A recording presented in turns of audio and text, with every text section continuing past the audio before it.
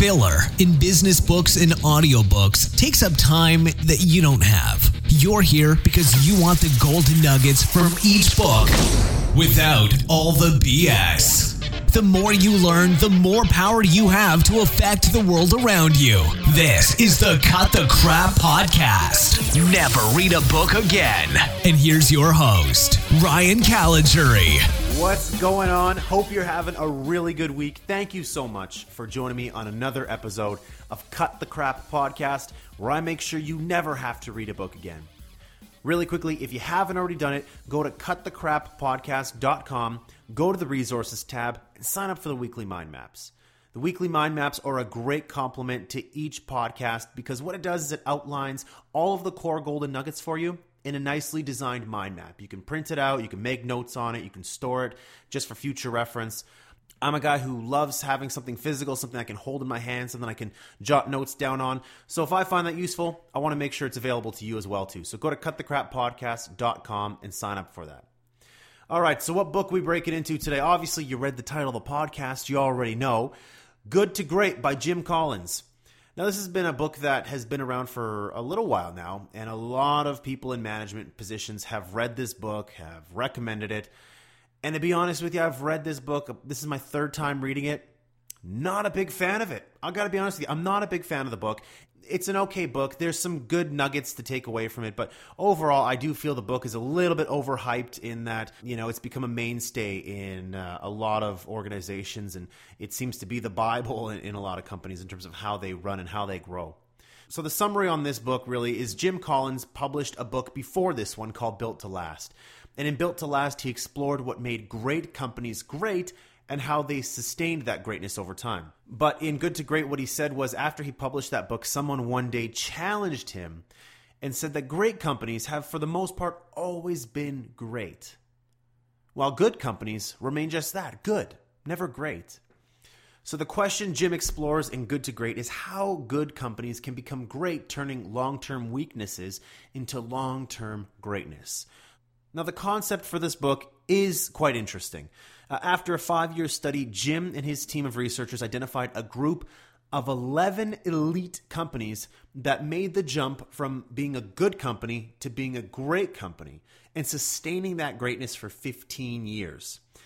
They identified those companies first by finding those companies that underperformed the stock market average for 15 years, but then turned things around and outperformed the stock market average for at least 15 years.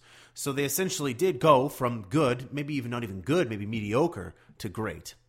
So the 11 companies, in case you're wondering, are Abbott, Circuit City, Fannie Mae, Gillette, Kimberly-Clark, Kruger, Nucor, Philip Morris, Pitney Bowes, Walgreens, and Wells Fargo. So those are your 11 companies that they looked at that went from good to great. Why don't we kick this off? Let's go to golden nugget number 1. Great companies do one thing great. I started off with this golden nugget because anybody who has ever read Good to Great always references the hedgehog concept. It's the most famous concept to come from the book. Now, the idea behind the hedgehog concept is that you have hedgehogs and foxes. Foxes busy themselves in many areas and they see the world in all of its complexity. They can be seen as being scattered because they move in many different directions and they never integrate their thinking into an overall concept or, unifying vision. Hedgehogs, on the other hand, they simplify a complex world into a single idea or principle that unifies and guides everything that they do. So no matter how complex the world is, they simplify all their challenges and dilemmas to simple ideas. So when foxes and hedgehogs meet and they're pitted against each other, the hedgehog always wins as it curls up into a spiky ball to defend itself. It knows what to do, and that's the one thing it does. It doesn't make things more complex than it has to be. Maybe I have to find a cave, or maybe I have to hide underneath a rock, or maybe I have to use this rock, throw it at the fox to defend myself. No. It simply just curls up in a ball. It knows what it has to do. The fox, on the other hand, is more cunning, coming up with different strategies, different approaches to get the hedgehog. It doesn't do one thing great. It does a lot of things really good. So how many of you out there right now in your company do a lot of things good? but not one thing really great. Now, in the book, they give us 3 questions we have to ask to define our hedgehog concept. Question number 1, what can we be the best in the world at? You have to answer that question. Ask your employees that question. What can we, as a collective in this organization, be the best in the world at? Number 2, what can we be passionate about? You can be the best in the world at something, but not passionate in it. You have to be passionate because passion is what's going to get you through those tough times. Growing an organization is going to be difficult. Developing a new product, getting into a new industry, creating a new service, it's really tough. And if you're not passionate about it, you're not going to succeed. So number 2, what can we be passionate about? Finally, number 3, what is the key economic indicator we should focus on? You have to know whether or not your plan, your approach, your chosen direction is going to work. So you have to choose an economic indicator to understand how well this decision is going for you and if it's something that you want to continue doing. Interesting questions. I mean, they're very open-ended questions, and they can really take you in many different directions, which I think is the purpose of that. Now, in the book, they say on average, it took those 11 great companies 4 years, an average of 4 years of constant discovery to find their hedgehog concept. 4 years. I know people who picked up this book, heard about the hedgehog concept, and the next day they came into the office, and on Monday they said, we're going to have a hedgehog concept day. We're going to take the entire day to discover what we can be the best in the world at, what we're passionate about, and what that economic indicator is. They'd spend that day there and they'd say, perfect, we got it. We know what we're going to do now. Really? You serious? Come on. It doesn't happen that way. It takes a constant discovery to figure out what you're the best in the world at, what you're passionate about. There's going to be a lot of dead ends that you're going to start on, a lot of dead ends. What you're trying to do here essentially is, for a lack of a better word, it's innovation. It's you trying to figure out where you can play, where you can be the best at, and how you can compete with anybody else, and how you can be the most preeminent provider, the most preeminent product owner, whatever it is, how you can be the best damn company in the world at this. Easier said than done. You might go along, and as you do market research, you might find out, there's other people who are doing this, and they're 10 years ahead of us. Maybe this isn't the right way, the right path for us to take. Or maybe the market is shrinking there. Okay, great. Maybe that's not a direction we need to be heading into. Maybe technology is changing the landscape and it just doesn't make sense for you to do something anymore. You can't just expect to create your hedgehog concept overnight. Yes, you can create a framework, you can start to move in that direction, but it's that constant self-discovery, keeping that top of mind in the organization and building a culture around that is what's going to help you form that hedgehog concept. Now, let's take Walgreens, for example. Walgreens follows a very simple hedgehog concept, and that's to be the best, most convenient drugstore with high customer profit per visit. That's their hedgehog concept. So with this core theme driving everything they do, they've been able to outperform the stock market by 7 times. Now, their competitor, on the other hand, href Pharmacy, they lacked a simple hedgehog concept that guides their direction. And instead, what they did was they made investments in a variety of different areas and grew their company based off of a number of different themes. So very complex. They were all over the place. They had this product. They had this service. They were in this area, this industry. There was a lot of just different things going on with href Pharmacy that made it complex and made it confusing. And because of that, they didn't know their core hedgehog concept. And as a result, they faded away. And href Pharmacy, they don't exist today. So an interesting concept, and the most famous concept to come from good to great, the hedgehog concept. Golden nugget number 2. Great companies use technology strategically. Technology is always evolving and changing the world we live in. But how we use technology and how a company responds to a new technology will determine if they become great or if they just remain a good company. Now, those good companies, for example, they look at technology as a threat or an opportunity for them to really jump onto something. And they figure that if they don't jump into it right away, they'll be left behind. So they often adopt new technologies really quickly and rather haphazardly, without thinking about how the technology can help them move the organization forward in their chosen path. Great companies, on the other hand, they think more strategically about the technology before rushing in. If it doesn't help them in their pursuit of their chosen path, that chosen path again should be a simplified path, the hedgehog concept, then they won't even look at adopting it until they can understand how it enables them. If they can use it, they become pioneers and true innovators in leveraging it. So a great example of this is, again, Walgreens. Walgreens was slower to the market in getting into the e-commerce boom. While their competitor, drugstore.com, they were right in there with like a dirty sock. They got in really, really quickly. They were the first to enter the market. And because of that, they received a lot of really significant fanfare, a lot of articles, a lot of people talking about them. This cost Walgreens 40% of its stock share value.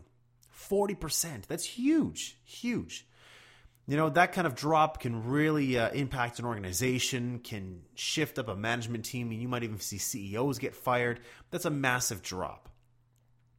But Walgreens, they needed to understand how entering into the online market would help them on their mission of becoming, remember their hedgehog concept, the most convenient drugstore with high profit per customer. So a year after they lost 40% of their share value, they launched Walgreens.com, which advanced their position in their chosen direction, all while Drugstore.com lost almost all of its original value in a year. So Walgreens, because they made this investment, they thought more strategically about it. They didn't just rush in. They regained all of their previous value and then some, because they realized how the technology could truly enable them in their chosen path rather than buying into the technology because it just exists and because it's new and it's fun and it's exciting. So great companies, they don't just get led by their nose by new technologies. They're focused, they're strategic, they think about how this can help them even though it might hurt them in the short term. They're thinking long term. Now, you might be sitting there right now thinking to yourself, yeah, but our company doesn't have a chosen path. We don't know where we're going in the future, so how can I be strategic with using this technology? That's a tough spot to be in, I got to be honest with you. If you don't know where you're going, how do you know the technology is going to get you there? That's the tough piece to this. It's really, really hard. And one of the things that we took away from last week's summary with the 1 Minute Manager was the goals. I mean, every employee has to have goals, just like an organization has to have goals. If you don't know where the organization's going, if we don't know the goals it has to hit, then how are we going to be successful? So great companies, they don't just look at technology as something to just get into, something that's fun. Oh, we got to do it. Our competitors are doing it. We have to get into it too. Oh, my competitor's using Snapchat. We have to use Snapchat. Oh, our competitors picked up that software. We have to buy that software. No, they don't get led by their nose. They're far more strategic than that. Before they buy into a new technology, they think long and hard about how that technology is going to help them move forward faster, how it's going to help them achieve their long-term goals. Not even long-term goals, but how it's going to achieve their short-term goals so that it continually helps move the organization forward. Golden nugget number 3. Great companies make tiny moves. So as the great companies follow their chosen path, they didn't create big campaigns announcing their change. They didn't make large acquisitions. They didn't even have a particular program in place that drove their new path. Instead, their success was due to incremental pushes in the direction of their simplified strategy, their hedgehog concept. There we go, showing up again. So the small incremental changes and improvements that were being made continued to inspire the rest of the organization's people to continue following the chosen path until further breakthroughs were made. So in the book, while Jim doesn't actually come out and say this, it sounds like the great companies developed what, I think has been coined as a success-driven culture. This culture was really built around how can we do things better? How can we continuously improve to become more successful? And this culture they developed, it kept everyone moving the company in the right direction. They all knew what they were doing. And I think maybe that stems back to the hedgehog concept. I mean, they all knew what they were trying to do, and every single day they made small improvements to get them there. They didn't make quick, drastic investments or acquisitions. No, they made small incremental movements every single day to get them to their desired state. So take, for example, Nucor. Nucor is a steel manufacturer that once faced bankruptcy. But they made the strategic decision to make steel with greater quality at a cheaper price using something called mini mills. Now there you go. There's another potential hedgehog concept that Nucor really rallied around. So these mini mills, they were a great source of innovation for Nucor, which helped them grow and prosper. Ken Iverson, the CEO of Nucor, back in 1975 said that if they kept on this path, they would one day become the most profitable steel company in the United States. So now if you look at Nucor's competition, what do you think they did? They made many drastic shifts in direction and made ill-thought-out acquisitions and investments that delivered subpar results. Now, when you get subpar results after you make an investment, it enters you into this really vicious cycle of always trying to find the right path. Oh, this didn't work, so we have to try something else. Oh, that didn't work either, so let's try something else. Nasty, nasty place to be.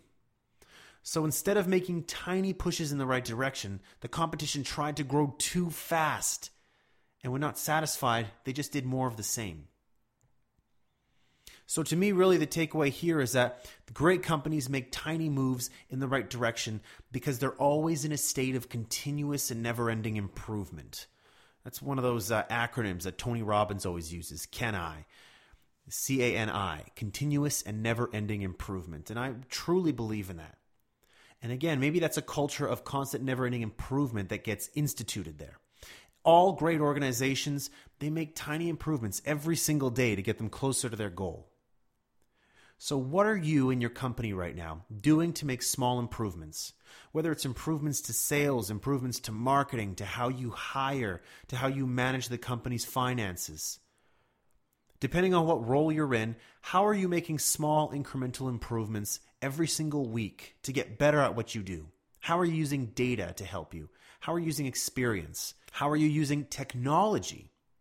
There's the last golden nugget. How are you using technology even to help you improve every single day to get you closer to your goal?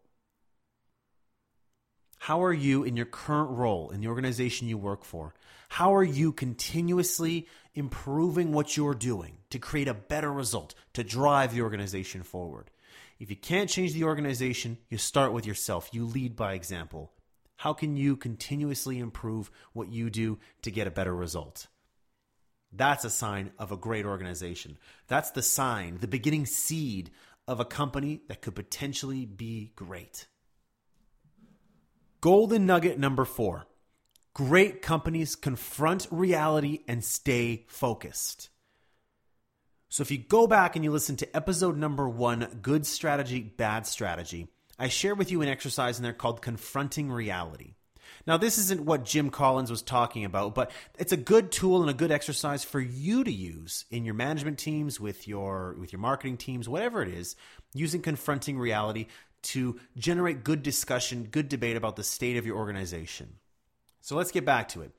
It's really easy to do 2 things when circumstances aren't at their best.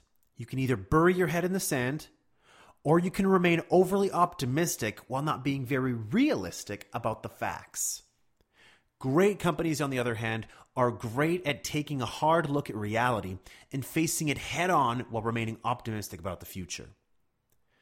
Now, there's actually a name for this, and that trait is known as the Stockdale paradox. Now, this was coined after a United States Vietnam veteran was taken hostage and tortured in Vietnam. While he knew how bad the situation was, he never lost hope that he would one day get out, nor did he place unrealistic expectations on the situation and think he would be out by a predetermined period of time.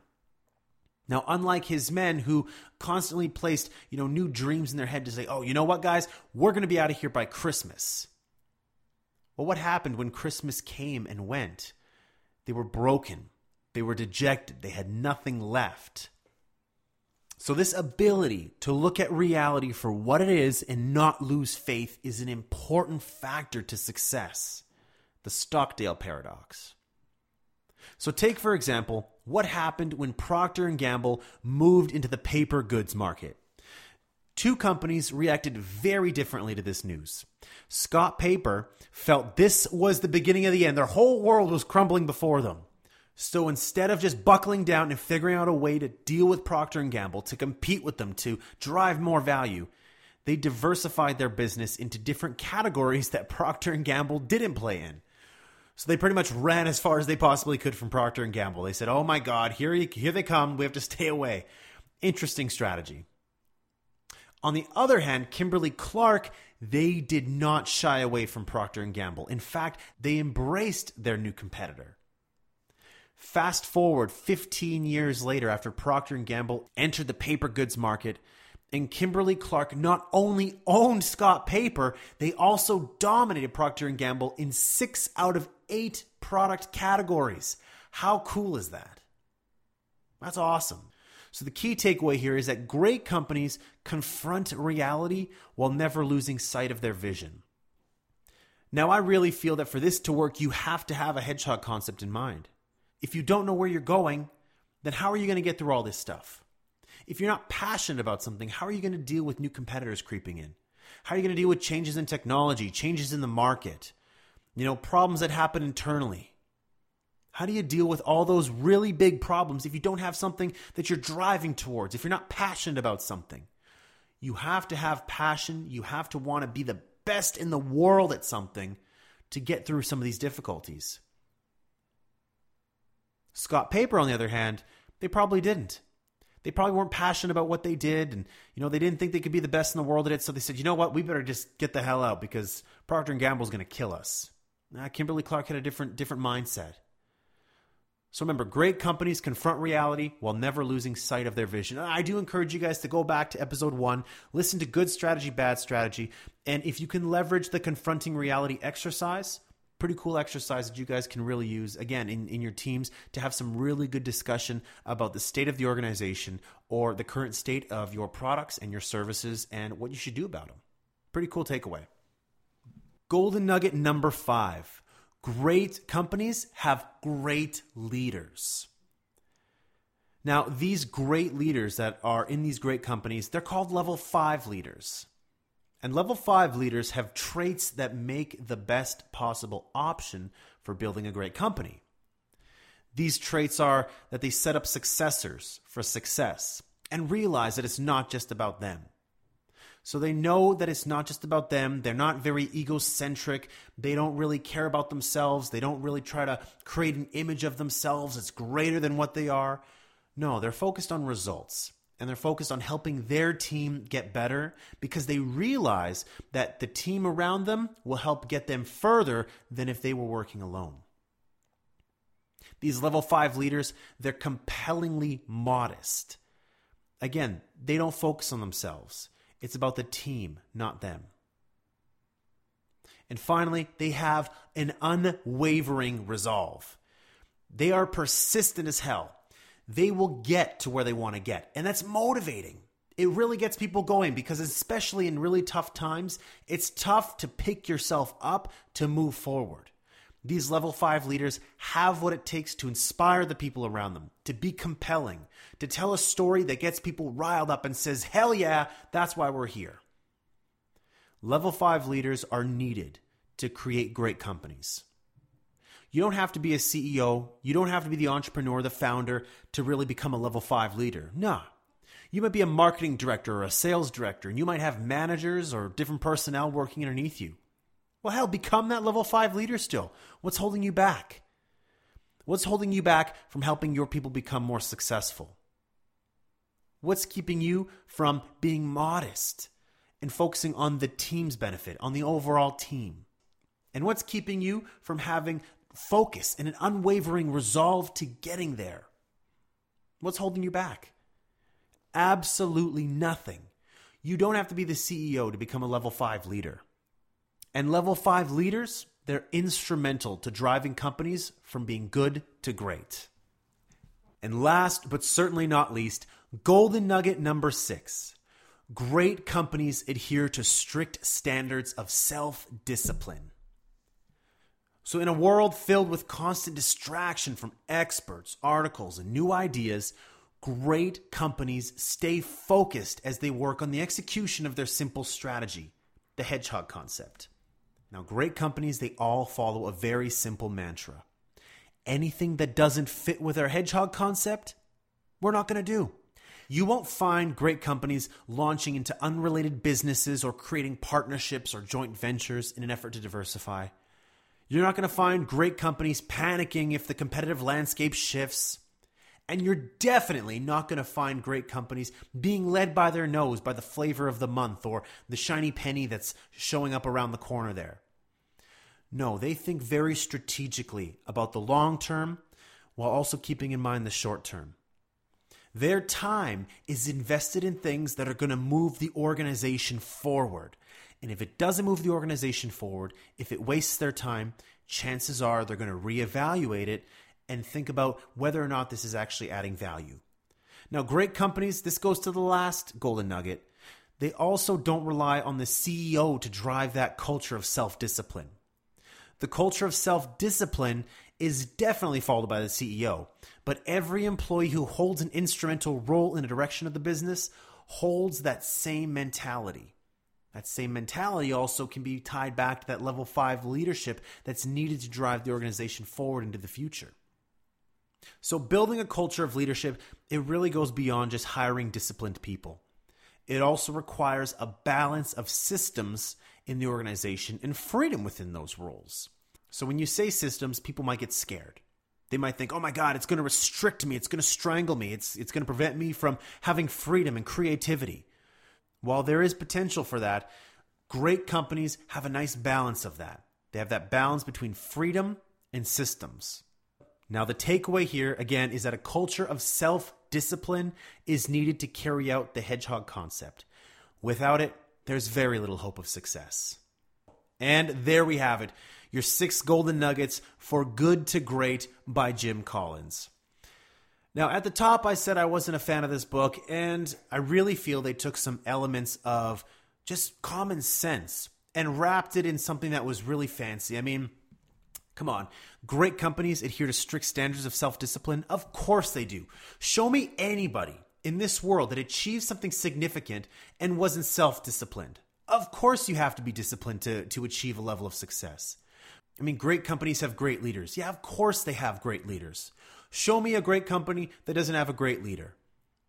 You know, I mean, everything on this book. I mean, even the hedgehog concept, one of the most famous pieces to take away from it. Talk to a strategy consultant. The strategy consultant would say, yeah, the hedgehog concept is essentially just having a strategy and sticking to that strategy. Right? I mean, am I wrong here? Am I missing something? I mean, did I read Good to Great and completely miss the boat on this? I mean, overall, I feel the book had a lot of decent concepts in it that were wrapped in, creative, ways of telling something that has already been said before. I mean, when I read Good to Great, I walk away really saying, okay, I mean, good reminders, but nothing really groundbreaking for me. I mean, again, did I miss something here? Did I miss the boat? Go onto the blog, go on cutthecrappodcast.com. Let me know your thoughts. I'll create a blog on this to get your thoughts on Good to Great. But honestly, I'm not a big fan. I'm not a big fan. So I don't know. Do you guys agree with me? Do you disagree with me? Let me know what you think. So while this is my opinion, I don't want my opinion to skew your thoughts, though. You might have listened to this and had a really good takeaway. You might have never thought about having that succinct strategy, that hedgehog concept that keeps you focused. You might be investing in technology right now where you're like, you know what? How is this helping me drive forward? You might have made a realization to say, you know what? I don't think my team is as self-disciplined as we should be. Maybe we need to be more disciplined. Maybe you have some great takeaways from this and you're going to use them. And by all means, please do that. That's why I'm sharing this with you. But for someone who reads a lot of books and who maybe has a little bit of a higher expectation for a book that's a national bestseller and something that almost every CEO has told me they read and loved, I just expected a little bit more from it. That's all.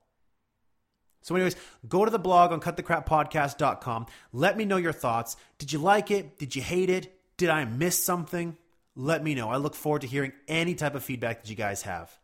But on that note, we're going to wrap this up. Thank you once again for joining me on another episode of Cut the Crap Podcast. I'll be back with you next week with a brand new business book and some brand new golden nuggets to go along with it. Thank you so much. Have a great week.